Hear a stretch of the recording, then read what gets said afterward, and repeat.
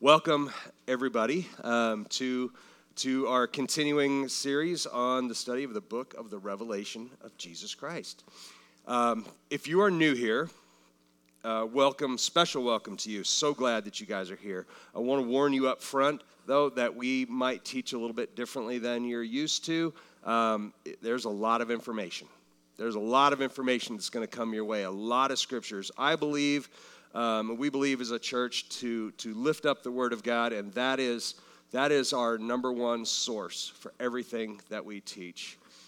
I try to go scripture by scripture through the Word of God and make it clear and make it understandable. I feel that it's not my job as a pastor necessarily to tell you, here's my opinion on how you should live your life. I think that that's based on trust and relationship, and individually we should all be doing that for one another, helping to guide and encourage. But as a pastor, I feel my number one job is to take the Word of God and make it clear. Make it clear and plain and understandable. And nowhere in all of Scripture, I feel, is that even most important or any more important than the revelation of Jesus Christ. There's so much misinformation about there. There's so much lacking information. There are people that I talk to who have never studied through the book of Revelation. There are people who have never even read it. There are people who flat out say, I won't read it. I don't want to read it. And the reason is because they think that this book is all about judgment and pain and suffering and torment and fire and brimstone and all of those things. Pale horse of death, the grim reaper, all these things come through in this book. And that, I can't change that. That's true. What I can hopefully change is your perception of the reasoning for all this. If you had to take the entire book of the revelation of Jesus Christ, chapter 1 all the way through the end, and you had to boil it down to one word. I know it's nearly impossible, but if you had to boil it down to one word, I think that one word would be persevere. Persevere. Hold on. Because we have a promise. We have been promised the way that this ends. We have a place in heaven prepared for us. If you're a believer in Jesus Christ, you've been promised. You have a place in heaven prepared for you. But while we're here on earth, our job is to persevere. And that's so much more than just hide under a rock until things blow over. Persevere literally means to continue doing the work of Christ while we're here on earth. Continue pushing forward. Continue to be on the offense because the enemy comes at us 24/7 and has from the beginning. So our job is not to just resist that, but to push ahead and to take new ground. That's our job as a church. And so that's why I believe the revelation of Jesus Christ is a book of hope. Above all else, it's a book of hope. Knowing that all those years ago, thousands of years ago, when this vision was given to the Apostle John, it was given to him for encouragement. Not to scare him, not so he can go back to everybody and it's a scared straight kind of a thing. It's to encourage us that our God is sovereign and he knows and has always known the things that we are going to go through as a people.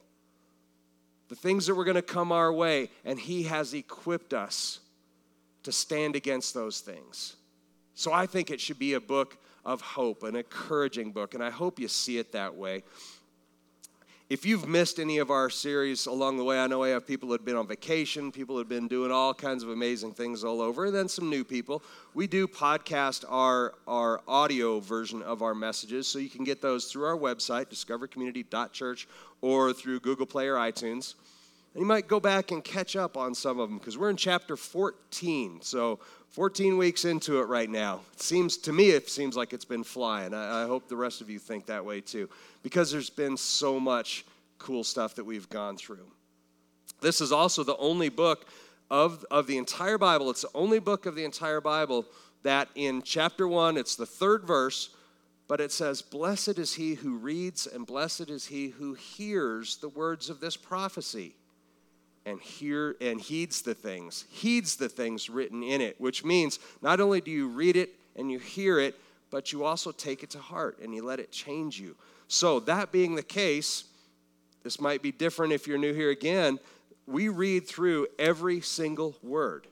So you are going to hear, today we're in chapter 14, you will hear every single word of chapter 14 spoken and taught on here in church. And if you go back and listen to the podcast, you will hear every word from the very beginning. We're not skipping anything, especially those parts that are hard or those parts that are debated or confusing.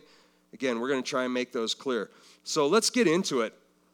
First of all, I just want to pray for open hearts and some revelation. So, Father God, we just thank you, Lord, that your word is here and everlasting and unchanging. You put it down all those years ago to encourage us, to guide us, to give us what we needed to stand against the schemes of the enemy, and as this book shows us, to persevere.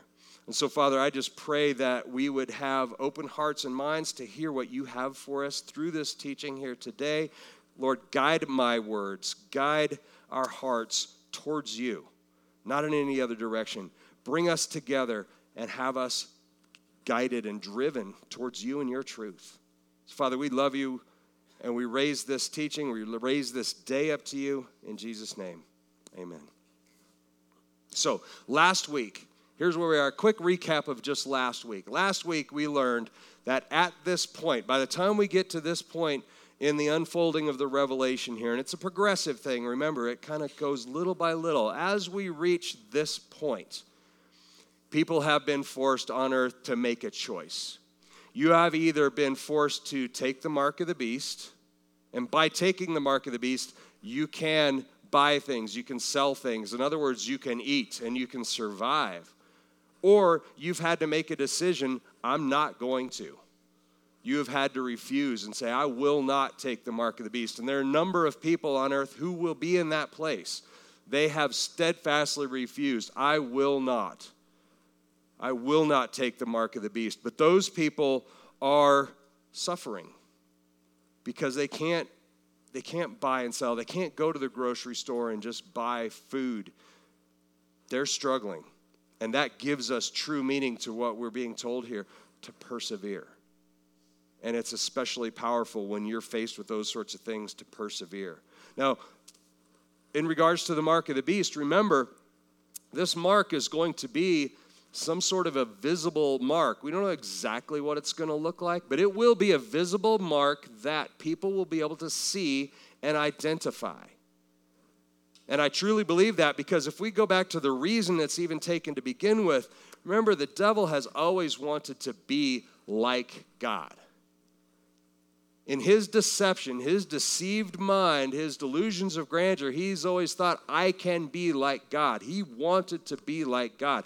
And so he craves the worship and the adoration that Father God gets. We see the scenes in heaven unfolding in this book of thousands, countless angels worshiping.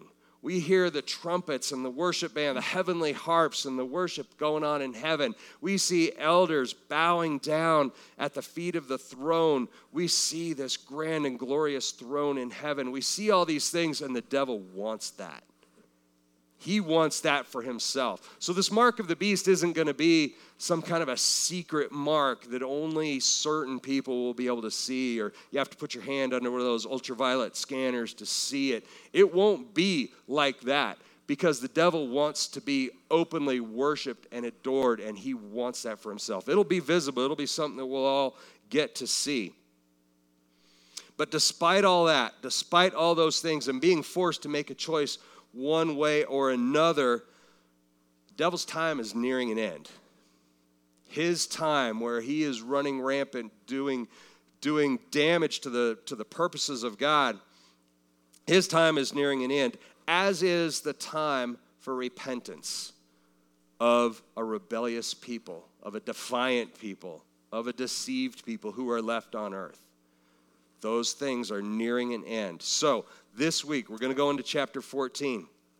Chapter 14, we are clearly the 7-year tribulation period that we talked about, broken into 3.5-year periods. We are clearly at this point in the second half of that. Okay, so things are very rapidly coming to a close here. Most everyone on earth left has made a decision at this point. Am I following the Antichrist? Am I taking the mark of the beast? Am I following that?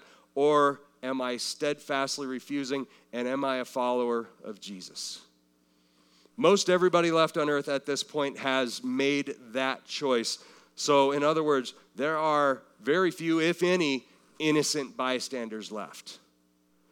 Everyone has made a decision at this point.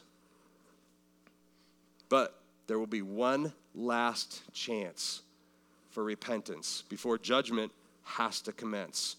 This is where we are here, Revelation chapter 14. It's verses 1 through 20. I'm going to read, I use the New American Standard Version, so if you have that, you can follow along. You can follow along in your translation, but it'll be a little bit different. Otherwise, if you didn't bring a Bible, just listen and just follow along and try and picture the imagery as we go through here.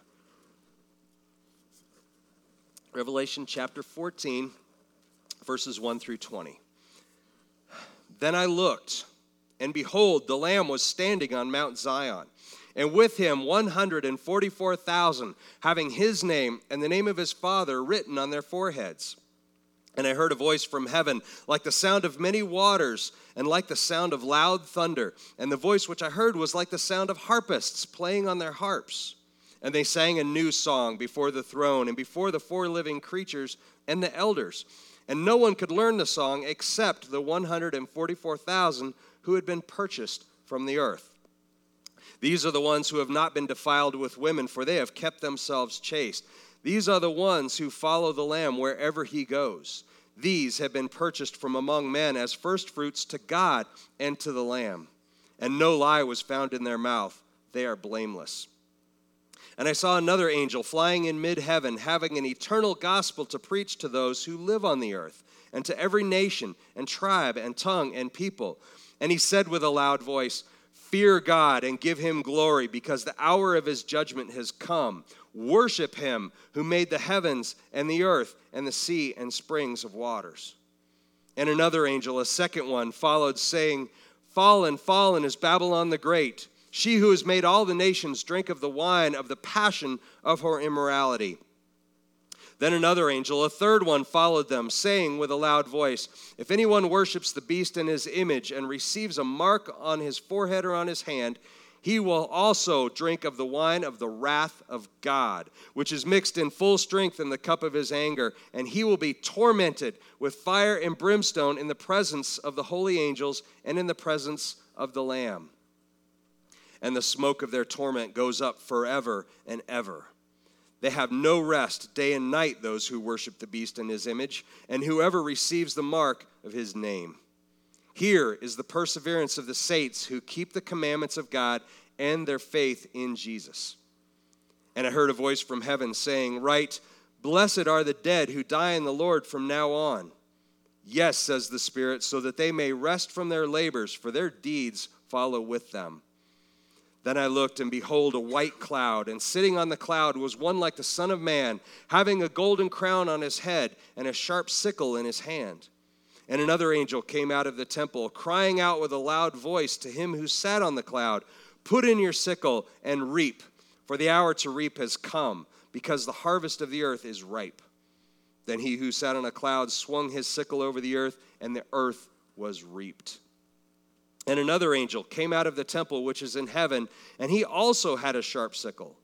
Then another angel, the one who has power over fire, came out from the altar, and he called with a loud voice to him who had the sharp sickle, saying, "Put in your sharp sickle and gather the clusters from the vine of the earth, because her grapes are ripe." So the angel swung his sickle to the earth and gathered the clusters from the vine of the earth and threw them into the great winepress of the wrath of God. And the winepress was trodden outside the city, and blood came out from the winepress up to the horses' bridles for a distance of 200 miles. Wow. Special welcome to visitors. Glad you're here. There's so much imagery there. How do you take something like that just looks horrible and terrible? Fire and brimstone and judgment and death and blood flowing. How do you take that and make it something that's life-giving? How do you take that? Because the whole Bible is God's word for us. And it's encouraging, and it's about a loving, just, good God. It doesn't all of a sudden, in the last book, the last chapter, the last of all this word, it doesn't suddenly switch from good, loving, gracious, merciful God to judgmental, hateful, angry God. It just doesn't work like that. So let's go in and let's take it apart and dissect this and find out what really is going on here and what really is the purpose of it. So let's jump right in. Revelation 14, verse 1. Then I looked, and behold, the Lamb was standing on Mount Zion, and with him 144,000, having his name and the name of his Father written on their foreheads. All right, so let's get right into that very first one, Mount Zion. This is the heavenly counterpart to the earthly Mount Zion. Jerusalem was built on that mountain, and sometimes it's just synonymous with Jerusalem. But in this case, this is the heavenly Mount Zion. We know that because Jesus is standing on it. Jesus is the Lamb standing on Mount Zion. He has not come down to earth yet. So he is still in heaven, and we see this precedent for this this heavenly Mount Zion. Go back to Hebrews 12:22. Where it says, but you have come to Mount Zion and to the city of the living God, the heavenly Jerusalem, and to myriads of angels. So we know there's a heavenly Mount Zion. This is where we are. The 144,000, remember it goes back to chapter 7, verse 4, where we're seeing that this 144,000 is this core group of chosen Jews. Remember, 12,000 from each tribe. And that is a literal interpretation of that. What we see now is it becomes more of a symbolic interpretation, much as the number of the beast, 666, remember? 666 is representative of Babylon and Egypt and Rome and all of the earthly, worldly kingdoms of it had existed to that point, kind of being rolled into this one term of Babylon, right? As that represents that side of the story here, we see this group of 144,000 now representing the church, made up of all who belong to Christ. Okay? And both sides have the name of their owners written on their foreheads. Okay, so we'll see that at this point. Revelation 14, verses 2 and 3 reads like this. And I heard a voice from heaven like the sound of many waters and like the sound of loud thunder. And the voice which I heard was like the sound of harpists playing on their harps. And they sang a new song before the throne and before the four living creatures and the elders. And no one could learn the song except the 144,000 who had been purchased from the earth. Okay, first of all, this is where we get that imagery of angels playing harps in heaven. We kind of get that imagery from here. It's the angels who play the harps, not us. So if you're worried about having to learn an instrument when you get to heaven, you won't have to do that. The angels are doing it. But this song, this new song, this is a song of redemption. This is a song of gratitude. And the fact that no one else could understand it, only those who had been pardoned from death, rescued from what was going on here, rescued from destruction, only they could possibly understand the depth of what this new song is. So where it says no one could sing it, it's probably no one could follow along. What they mean is that you can sing the words, but understanding the depth of what this means to you as someone rescued from destruction. That's what we can't understand until we have the full vision of what that looks like. And that should be a mirror of what our worship here in the church looks like. When we're worshiping, it should be from a place of gratitude, a place of just contrast, where I used to be and where I am now, where my destination used to be and where my destination is now. At the very least, that is reason to praise, and that's how that mirrors what's going on here. So, Revelation 14, verse 4 and 5. These are the ones who have not been defiled with women, for they have kept themselves chaste. These are the ones who follow the Lamb wherever he goes. These have been purchased from among men as the firstfruits to God and to the Lamb, and no lie was found in their mouth. They are blameless. In other words, they've resisted the temptations of the flesh, everything that has come their way. They have resisted those things. They know their shepherd's voice. They belong to him. They have been purchased by the blood of the Lamb. These are those people. Revelation 14:6, and I saw another angel flying in mid-heaven, having an eternal gospel to preach to those who live on the earth, and to every nation and tribe and tongue and people. I want you to look at that closely. This is an important moment. And I'll be honest with you that the gravity of this moment never really jumped out to me until I was studying and praying about this message.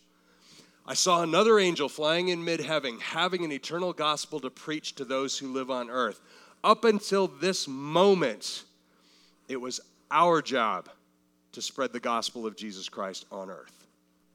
It was our job, individual, one-on-one meetings, spreading the gospel, spreading the love of Jesus, who he was. The gospel message was ours to spread.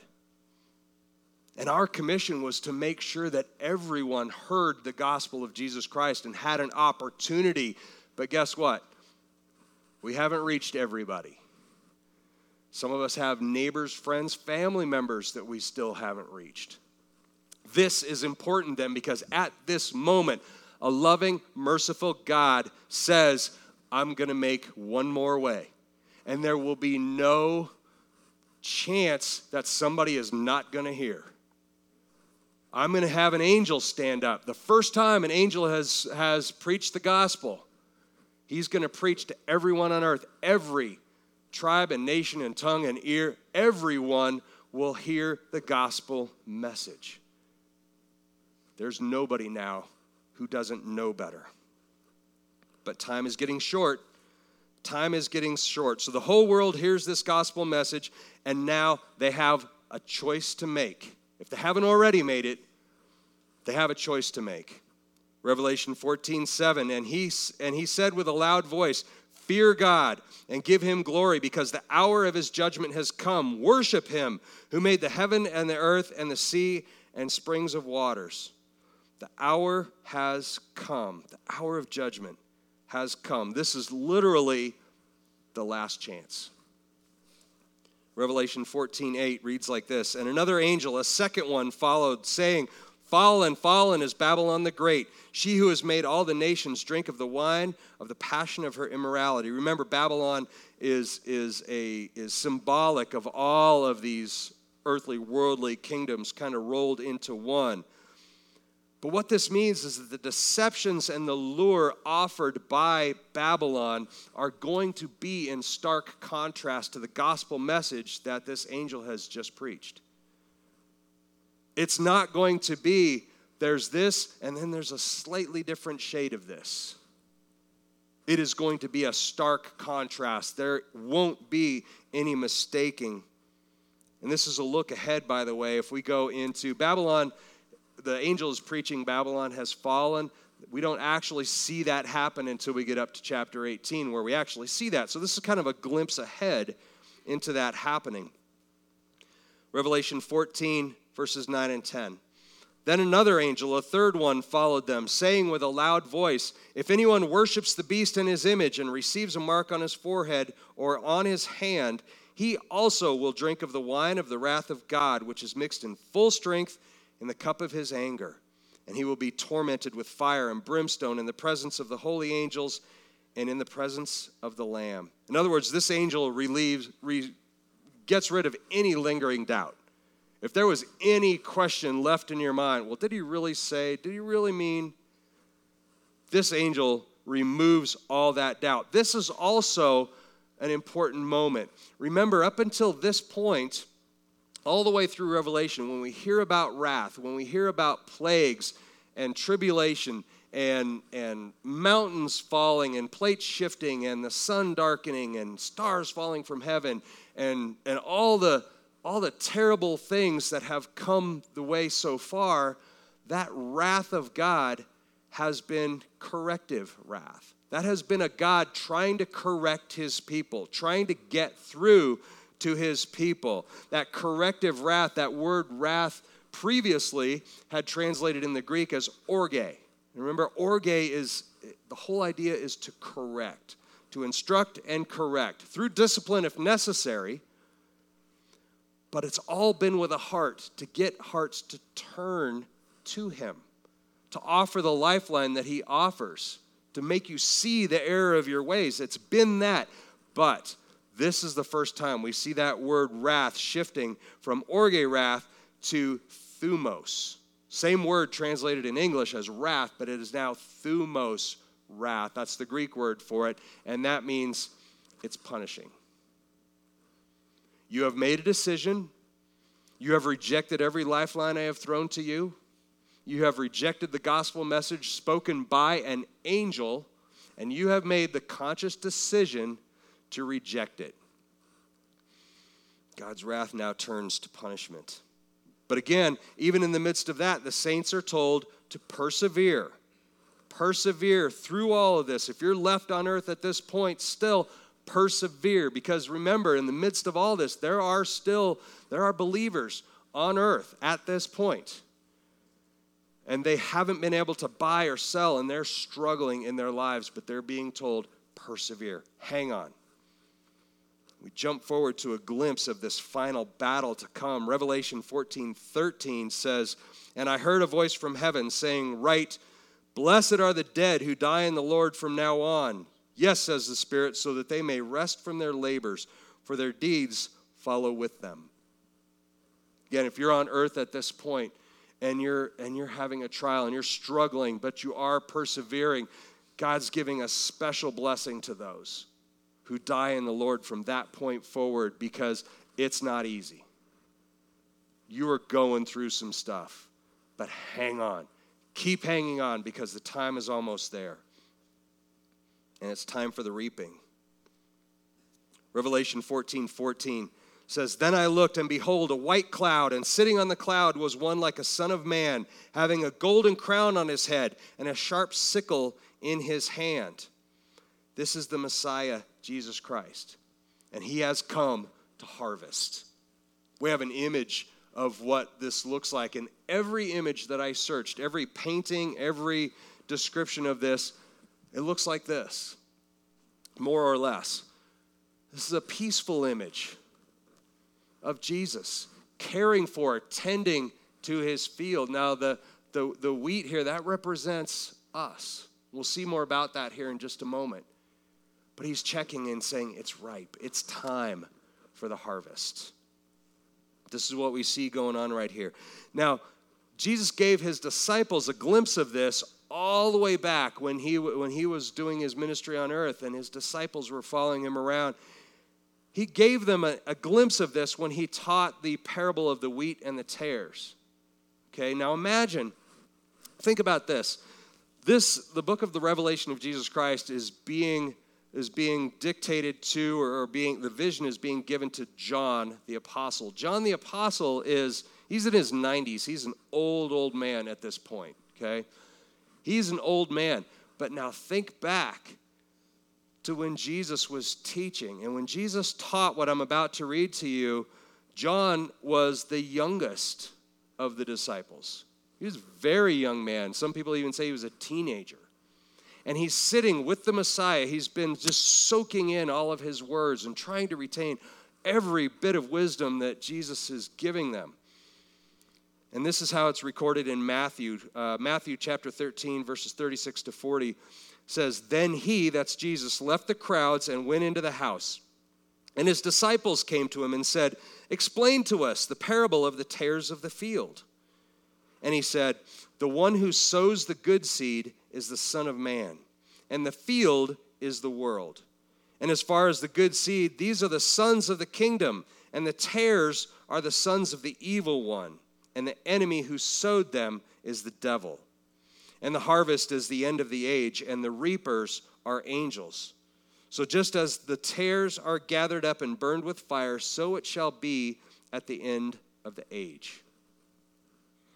So imagine now as a teenager maybe, a young John heard that spoken, and now here he is seeing this vision in the Spirit. He's seeing it unfold. Can you imagine how that would feel? Imagine how you'll feel if you see these things unfold yourself. Revelation 14, 15, and 16. And another angel came out of the temple, crying out with a loud voice to him who sat on the cloud, "Put in your sickle and reap, for the hour to reap has come, because the harvest of the earth is ripe." Then he who sat on the cloud swung his sickle over the earth, and the earth was reaped. This is Jesus taking a harvest of those who belong to him. The saints, the believers who are left on earth. Now, the 144,000 that we saw back in verse 4, these are the first fruits of the harvest. Okay? Now, Jesus is taking the rest. Those believers who are left on earth. Now, some will argue, some theologians even argue, that we're talking about two different harvests here and that they're both of enemies of the Lord. But I don't believe that's the case. I believe that this is the harvest of the saints who are left on earth, Jesus taking those who belong to him. So now at this point, only the defiant followers of the Antichrist remain on earth. Everyone else is gone. The defiant followers of the Antichrist are left on earth, and they have made their decision.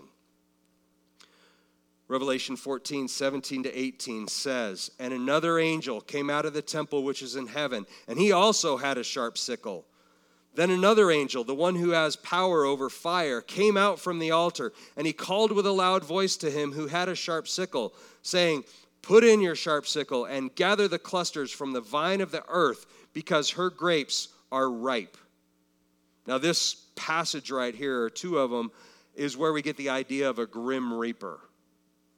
Right? We hear this taught about all the time, and we hear it. Mostly what we hear, we take something that's very, very significant, something terrible in the judgment of God that is happening right here, and the way that the enemy has made us twist that into something that's fun. It's almost comical.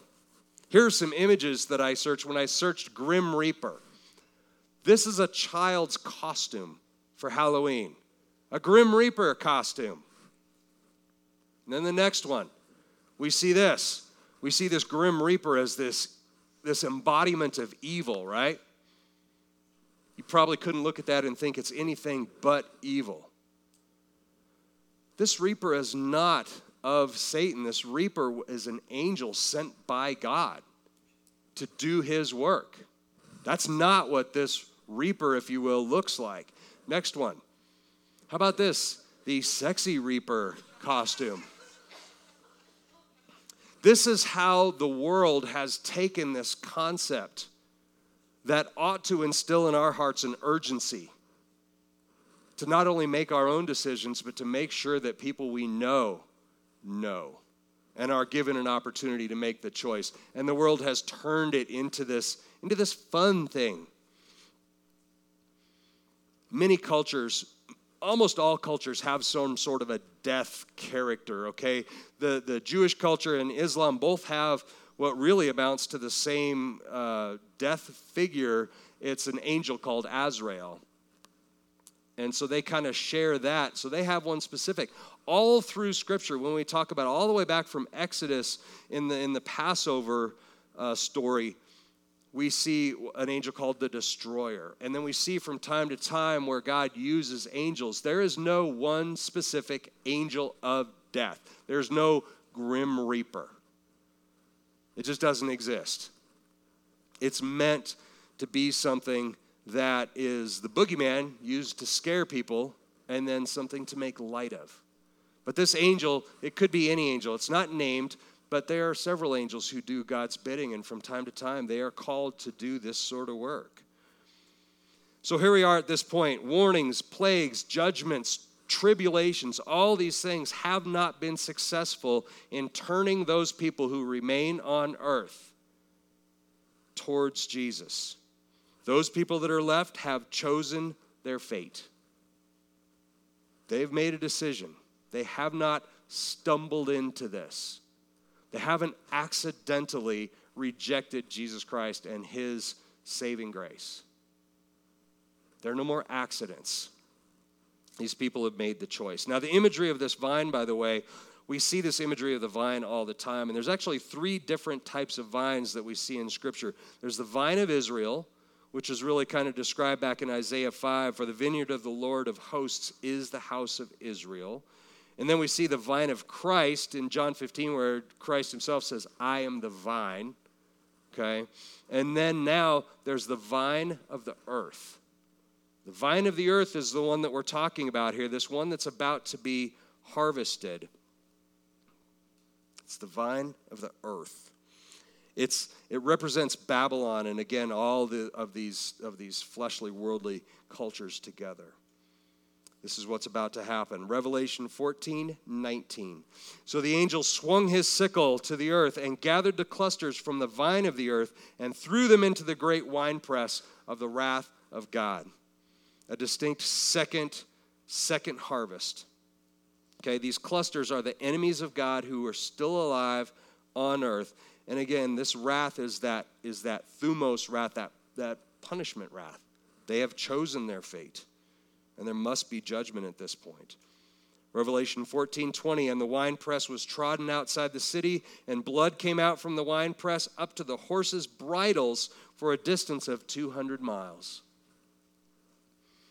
This is a look ahead to what we'll see in chapter 16, 2 chapters from now, where we see the battle of Armageddon, where we see that. Armageddon is taken, it's kind of a mashup of the name for Megiddo, which is where this place happens. It's outside of the city, okay, it says that, presumably to spare the holy city of Israel from battle, from damage, from all this that's going on. But this takes place about 60 miles north of Jerusalem in this place called the Jezreel Valley, okay, and there's a mountain and then thus a plain of Megiddo. This is what it looks like today. It looks somewhat peaceful. If you've ever been there, it is kind of a peaceful looking area, and you could probably see for at least 100 miles into the distance. It's huge. There's banana plantations and there's all kinds of stuff going on here right now. This is the remnants of a fortress that was on top of that right there, by the way, is the mountain, Mount Megiddo. When we talk about mountains in Israel, they're not 14ers like we see here, okay? This is what passes for a mountain. And then they have the Jezreel Valley and then this vast plain of Megiddo. This is it. This is the place. Historically, this has been a battlefield throughout history. This is where Barak defeated the Canaanites. This is where Gideon defeated the Midianites. This is where Solomon fought Pharaoh. This is where Greeks, Romans, Crusaders all fought in this place. Napoleon himself said that this was the single greatest battlefield that he had ever seen or participated in. So this has historically been a battlefield, contested ground. And Scripture says that blood will fill this valley 4 feet deep for 200 miles around. That is going to be a scene, and it's awesome to stand there and just picture this scene that's going to unfold.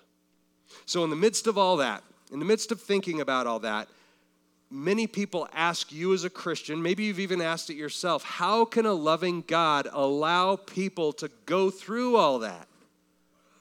How can a God who loves us allow that to happen? Non-Christians especially will come to you and say, your God is so loving, and yet he's fire and brimstone and judgment and all these things. Here's what we need to know. Once the end times begin, once all this stuff that we're reading about and studying begins to unfold, it will be impossible to get your choice wrong. Hear me on that. Nobody is going to stumble in to eternal damnation at this point. You are going to very clearly be given a choice. And if you choose to follow the Antichrist, it is a choice that you have consciously made. You're not stumbling into this. You have been defiant, and you have consciously decided it. It'll almost be easy, if you will, to make a choice then. Many will make the wrong choice, but it will be much easier. Contrast that choice, the choice you'll be making when this all unfolds. Because you're sitting here saying, if I'm seeing all this happening, I'm dang well making a choice right then and there. Right? Good or bad, right or wrong choice, you're making a choice of some point. Contrast that with today. Think about today. We're warned in Scripture many, many times about deception. I'm going to read 4 scriptures about deception to you. 2 Corinthians 11:3, this is the Apostle Paul saying this, "But I am afraid that as the serpent deceived Eve by his craftiness, your minds will be led astray from the simplicity and the purity of devotion to Christ." He wrote to the Ephesians in chapter 5, verse 6, and said, "Let no one deceive you with empty words, for because of these things, the wrath of God comes upon the sons of disobedience." And then he writes to the Galatians, chapter 6, verse 7, "Do not be deceived. God is not mocked, for whatever a man sows, this he will also reap." All about deception.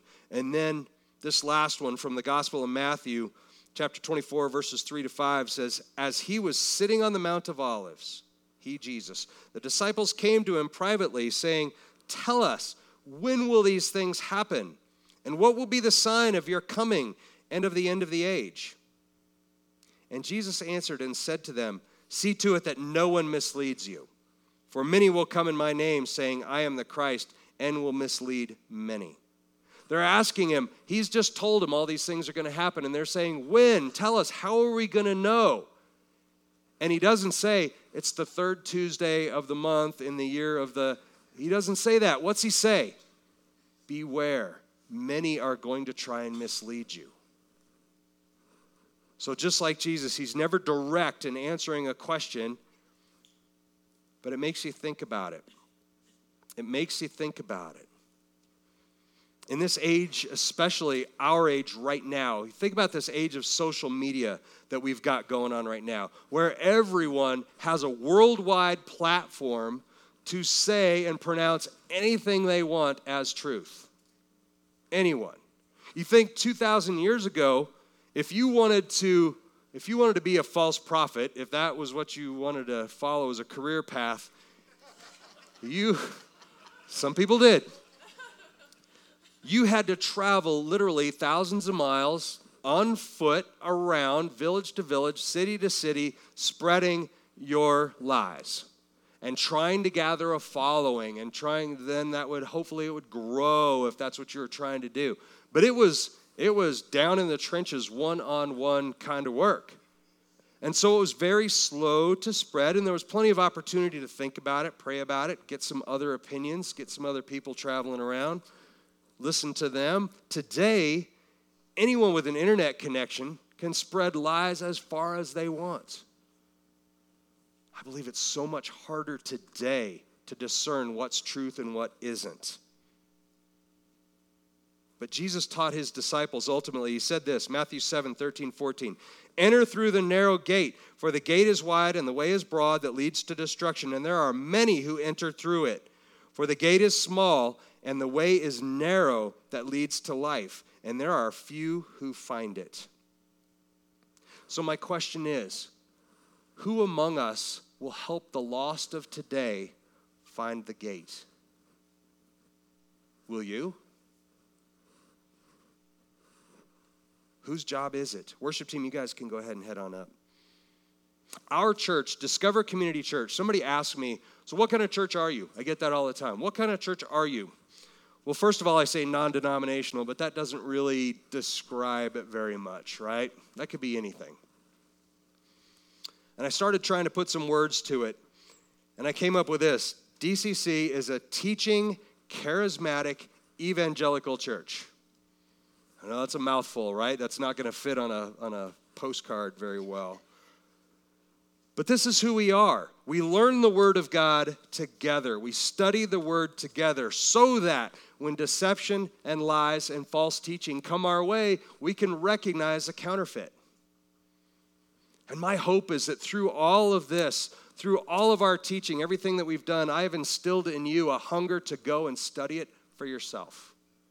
Not just come on Sunday and just listen to what I have to say, but study it, look at it. If nothing else, when you look at a word, you know there's a depth beyond what you're reading. And when the Holy Spirit prods you, you can go in and you can study that further. It's by doing that kind of a discipline that we'll recognize deception when it comes at us.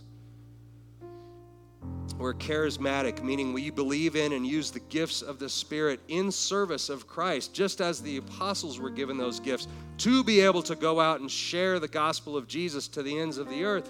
We are given those gifts to serve this body and to go forth as a body and share the love of Christ, share who he is.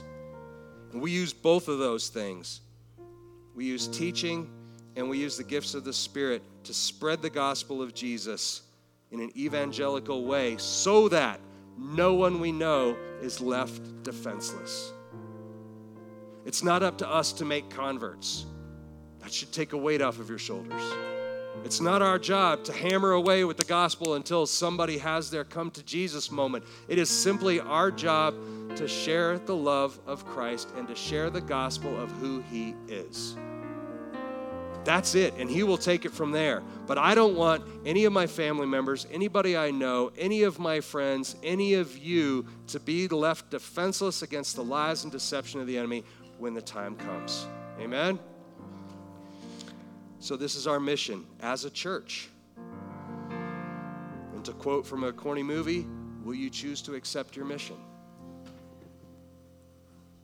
This is what I'd like you to pray about as we move into our response time. So if you're new here, we take communion at the end of every service. Okay? At the crosses, we have juice, grape juice, and bread and gluten-free crackers. And what you do is you just dip in and you can serve yourself or serve your family. If you're a believer in Jesus Christ, we are called to do this. So you don't have to be a member of the church or anything like that. Just take communion. Up front here, Gabe and I will have it, and we have wine, and we would love to serve you the same kind of method. But let's do this with not just remembering who Jesus is, but let's do this in saying, I will answer the call. If you're here on earth, still here, living, breathing today, and most of you look like you are, I would challenge you that is our mission, and it remains our mission until we're called to heaven, until that time comes. Will you accept your place in the kingdom? Will you accept your mission? Pray about that. And then with a thankful heart that you have everything that you need to accomplish that mission and more, let's take communion together. Amen? Thank you, church.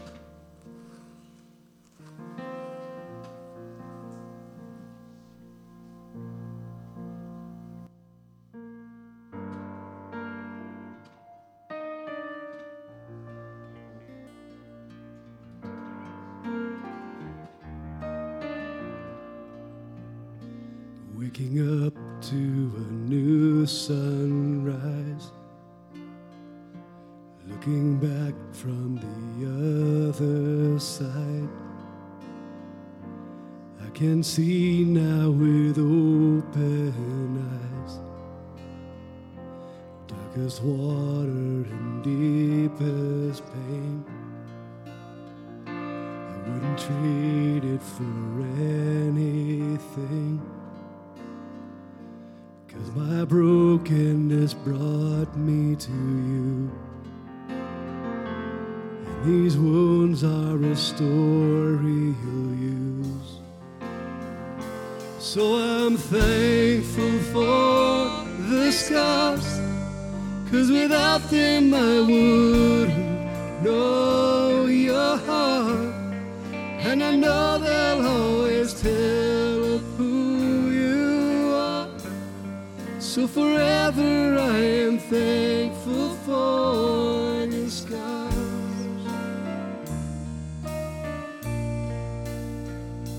Now I'm standing in confidence with the strength of your faithfulness. And I'm not who I was before. No, I don't have to fear anymore. So I'm thankful for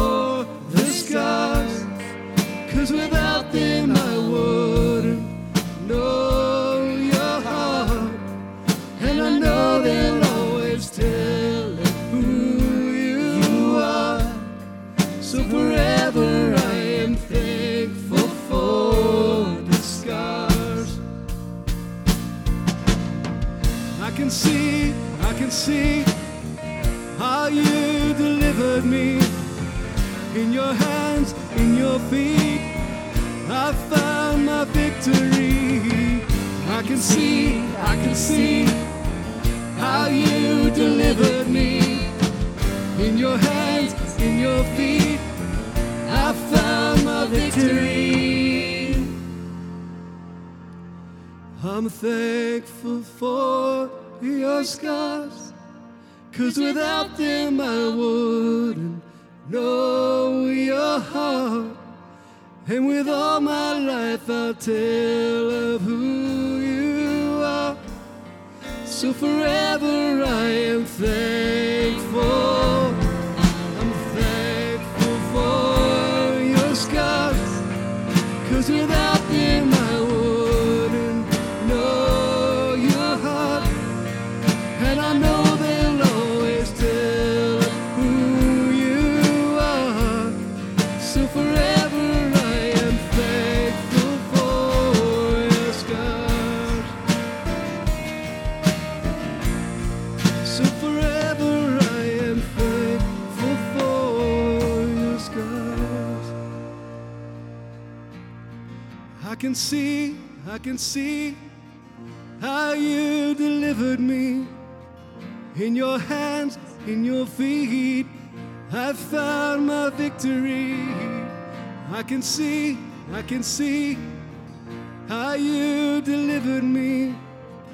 In your hands and in your feet, I found my victory. I'm thankful for your scars, 'cause without them I wouldn't know your heart. All my life I'll tell who you are. So forever I am thankful for your scars. Forever I am thankful for your scars.